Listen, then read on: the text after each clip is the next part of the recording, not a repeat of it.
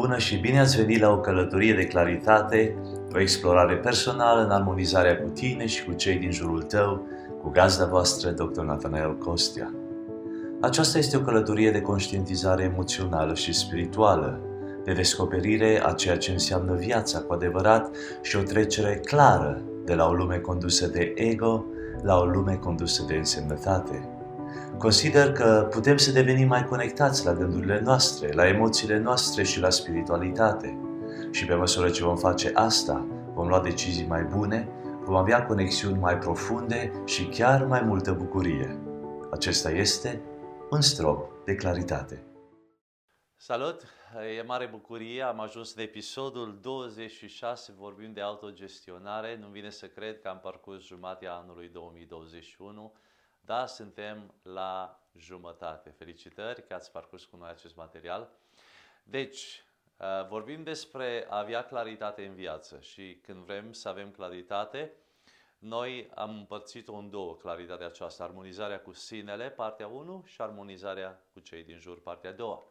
Ei, în armonizarea cu sinele sunt două elemente importante, autoconștientizarea și autogestionarea. Până acum am făcut autoconștientizarea și autogestionarea, 13 episoade pe autoconștientizare și 13 episoade pe autogestionare, acesta fiind cel de-al 13-lea episod. Deci suntem la 26 de episoade. Urmează, în jumătatea următoare a anului, armonizarea cu cei din jur, două componente importante sau două elemente importante, conștientizarea socială și gestionarea relațiilor. 13 episoade pentru fiecare, le vom începe săptămâna viitoare. Acum vrem să aducem tot ceea ce am învățat în ultimele 12 episoade despre autogestionare, cumva cât de cât împreună, dar n-am vrut doar să recapitulez ceea ce am făcut și să repet ceea ce am spus în celelalte 12 episoade, ci vreau să vă dau un conținut sau o perspectivă mai proaspătă în direcția aceasta ca să puteți aplica în viața voastră. Vă mulțumesc nespus de mult pentru că distribuiți acest material, că ne dați 5 steluțe pe iTunes și că le spuneți altora despre conținutul acesta, pentru că vrem să fim o binecuvântare pentru cât mai mulți. Mulțumim de asemenea celor de la Masato, partenerilor noștri care sponsorizează acest episod și acest show. Ei aduc în România fotolii de înaltă calitate de masaj și dacă vreți să scăpați de stres și vreți să vă relaxați în casele dumneavoastră, cumpărați unul din aceste fotolii și bucurați-vă cu întreaga familie de el. Astăzi, autogestionarea, cum spuneam, readucem sau aducem la oaltă ultimele 12 episoade și vorbim despre autoadministrare, automanagement, autogestionare, cum vreți să le numiți. Sunt mai mulți termeni, de aceea i-am introdus aici în notițele noastre de la show notes. Acestea le găsiți pe site-ul nostru eq.org.au și totodată în linkurile care le aveți acolo unde consumați acest material, fie audio sau video. Autogestionarea este abilitatea de a reglementa emoțiile, gândurile și comportamentele în mod eficient. Cum poți să-ți gestionezi gândurile, cum poți să-ți gestionezi emoțiile, cum poți să-ți gestionezi comportamentele, atitudinile, dacă vrei, într-un mod eficient, într-un mod controlat.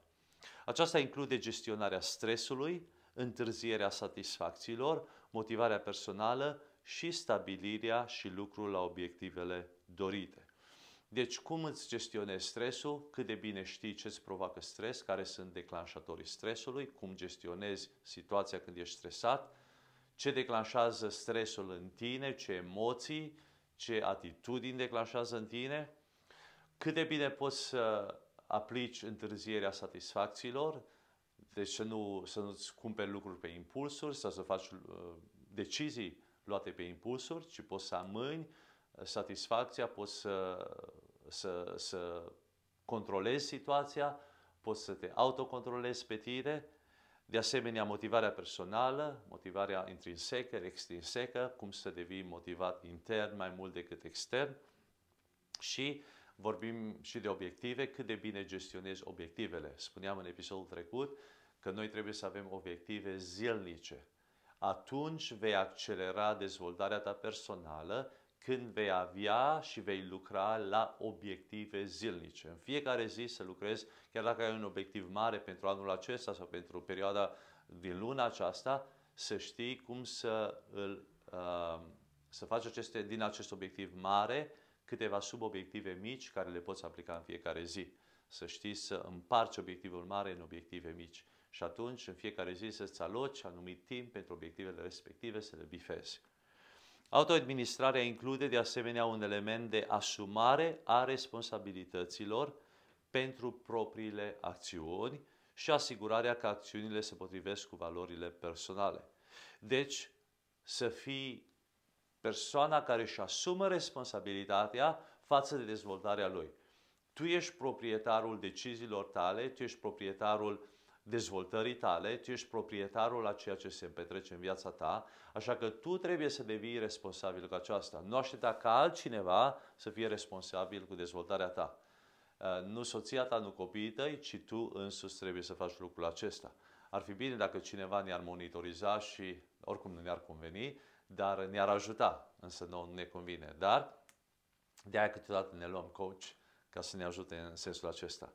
Dar gândește la valorile tale personale care le ai și gândește la ceea ce faci ca activitate în fiecare zi, ca acțiune în fiecare zi și asigură-te că acțiunile tale de fiecare zi se aliniază după valorile tale. Iar dacă nu, fă schimbări în viața ta. Dezvoltarea autogestionării. 5 lucruri care poți să le faci pentru să-ți dezvolți autogestionarea. Numărul 1. Autocontrolul. Numărul 1. Autocontrolul. Am mai vorbit de acesta într-un episod anterior, dar vreau să-l readuc în prim plan. Acest aspect înseamnă să nu maschezi sau să ascunzi emoțiile, ci să le recunoști și să le gestionezi cu conștientizare. Deci de multe ori noi credem că autocontrolul este să ascunzi emoția. Nu, emoția nu trebuie ascunsă. Emoția trebuie conștientizată și gestionată. Tu fii cel care îți conduce emoțiile, nu lăsa emoțiile să te surprindă pe tine.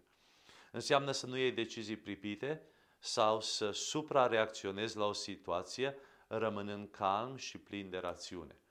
Chiar în situații dificile, chiar când sângele începe să se aprindă în tine sau inima să-ți bată rapid, să știi să te calmezi în momentul respectiv, să rămâi compus, să rămâi tu, persoana ta, plin de rațiune și cu picioarele pe pământ. Aceasta duce la posibilitatea de a lua decizii echilibrate pe baza a ceea ce este cu adevărat important și nu pe baza emoțiilor simțite. Deci, tu știi lucrurile care sunt importante în viața ta, tu știi valorile și iei deciziile tale bazate pe valori.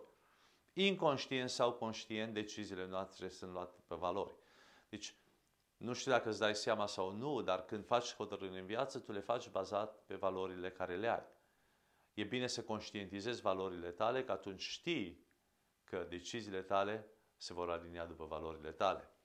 Așa că gândește la valorile tale, care sunt valorile tale personale și vei vedea că și deciziile tale se aliniază după acestea.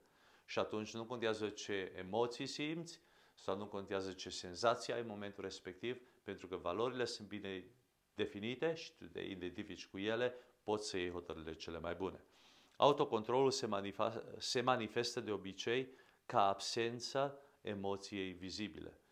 Deci chiar dacă tu simți emoția, nu e vizibilă, nu o lași să se manifeste, ci introduci rațiunea în hotărârea respectivă. Știți ce e foarte interesant? Recent mă gândeam eu și discutam cu niște oameni într-un grup, predam un studiu și în acel grup discutam cu oamenii despre hotărârile noastre din trecut, despre deciziile care le-am luat și le spuneam, cred că niciunul din noi n-am vrea să mergem înapoi în trecut, să trecem prin experiențele prin care am trecut.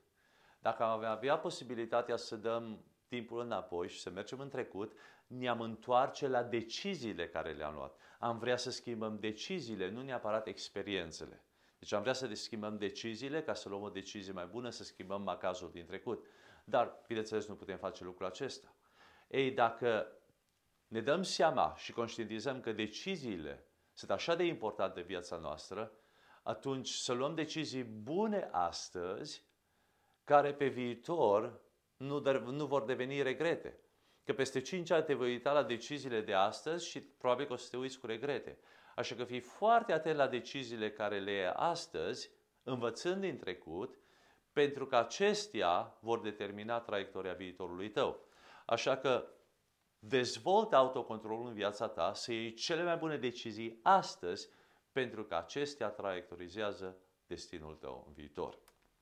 Numărul 2, deci numărul 1, autocontrolul. Numărul 2, credibilitatea sau încrederea de sine, încrederea în cine ești tu și cum acționezi.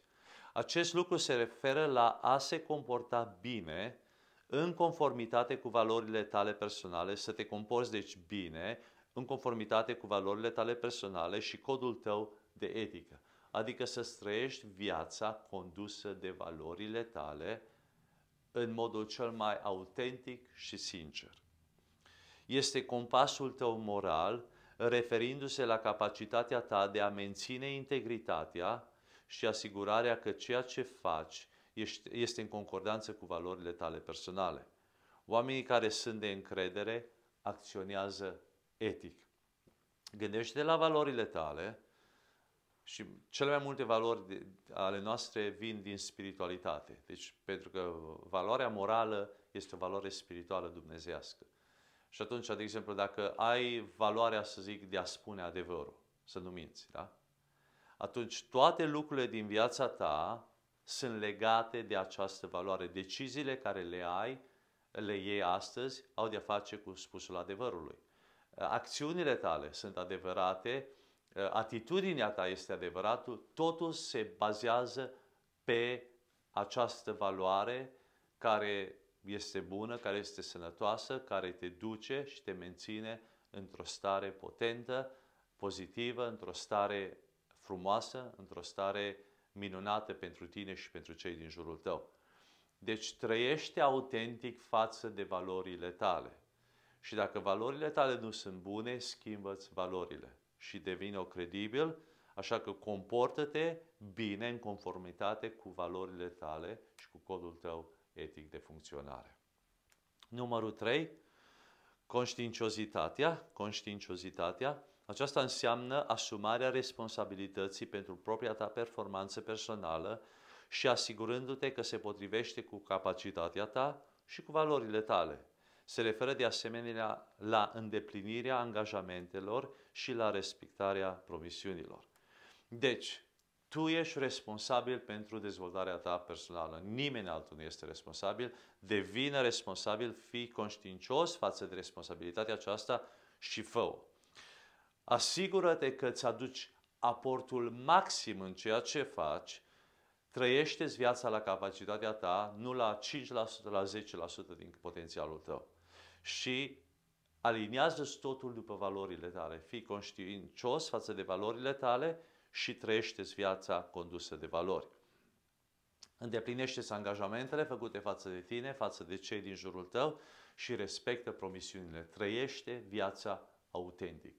O persoană care se autoregulează bine, care se autoadministrează bine, care se autogestionează bine, se ține de promisiuni, se ține de angajamente, îi autentic, îi real, îi sincer, trăiește viața în total aliniere cu valorile lui personale. Numărul 4, adaptabilitatea. Acest lucru se referă la a fi flexibil în a răspunde la schimbare. Totul se schimbă în lume, totul se schimbă constant. Cel mai constant lucru din lumea aceasta este schimbarea, pentru că tot timpul se schimbă. Norii se schimbă, iarba crește, pomii, natura, totul este într-o continuă schimbare și noi trebuie să ne schimbăm și să ne adaptăm. Înseamnă reziliență și capacitate de a gestiona schimbările. Oamenii care se adaptează bine sunt cei care înțeleg ce se întâmplă și au dezvoltat abilități pentru a se adapta la schimbare. Oamenii aceștia citesc vremea, citesc lucruri, citesc ceea ce se întâmplă în jurul lor și se adaptează foarte rapid. Învață-te să ai această capacitate de adaptabilitate, să te adaptezi la situații. Numărul 5, inovare. Aceasta se referă la a fi deschis ideilor și abordărilor noi.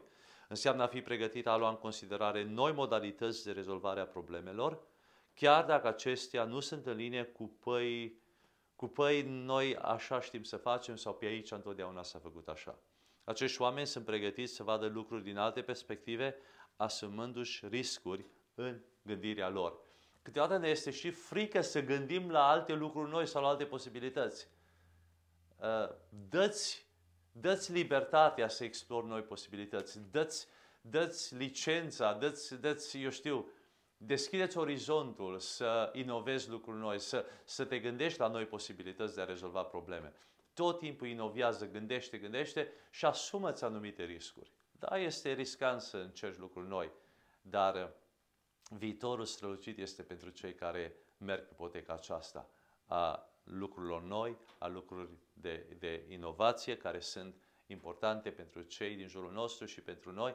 Așa că fii pregătit să fii deschis la idei noi, la abordări noi, vorbește cu oameni, citește cărți noi, dezvoltă-te, ascultă la TED Talks și aplică lucrurile acestea în viața ta.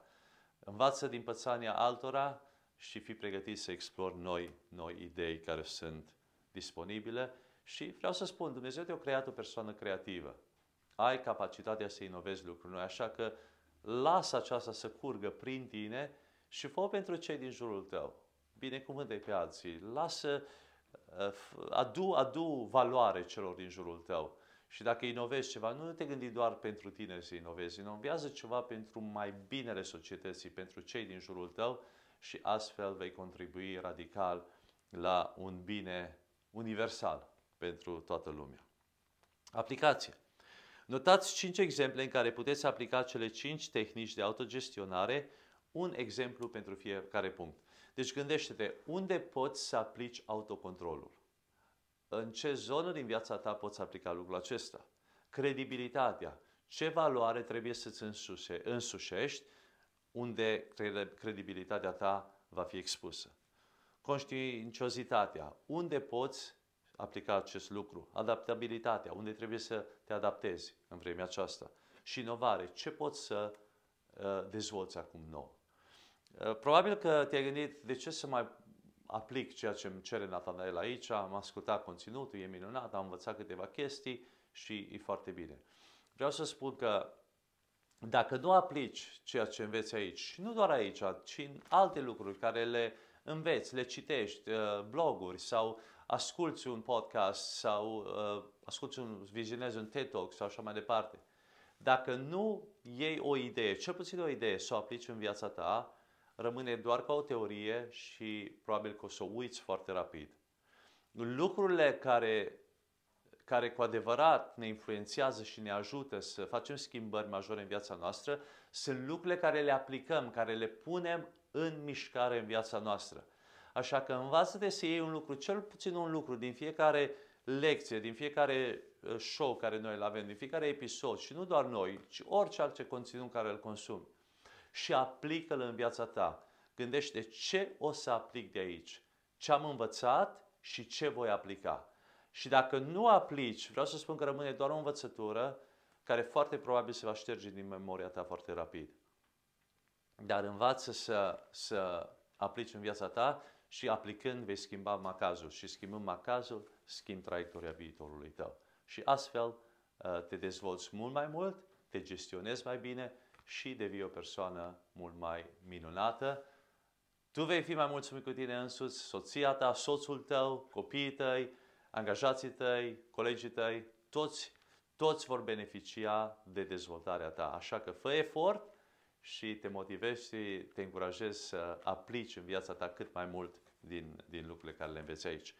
Așa că finalizăm jumătatea anului 2021 cu autogestionarea. Cum spuneam, am vorbit despre autoconștientizare, autogestionare. În episodul următor, în episodul 27, vom începe un nou capitol, vom începe un nou sezon, un nou, flavoare, un nou subiect. Vom vorbi despre conștientizarea socială, iar apoi în a patra parte a anul acestuia despre gestionarea relațiilor. Vă aștept cu mare drag la un strop de claritate în episodul următor. Sunt Dr. Nathanael Costea și vă mulțumesc foarte mult pentru că v-ați alăturat în această călătorie de claritate prin conștientizare emoțională și spirituală. Dacă vă simțiți binecuvântați de această prezentare, vă rog să vă abonați, să evaluați, să comentați și să distribuiți oriunde considerați că vă face plăcere. Iar până data viitoare, acesta a fost un strop de claritate.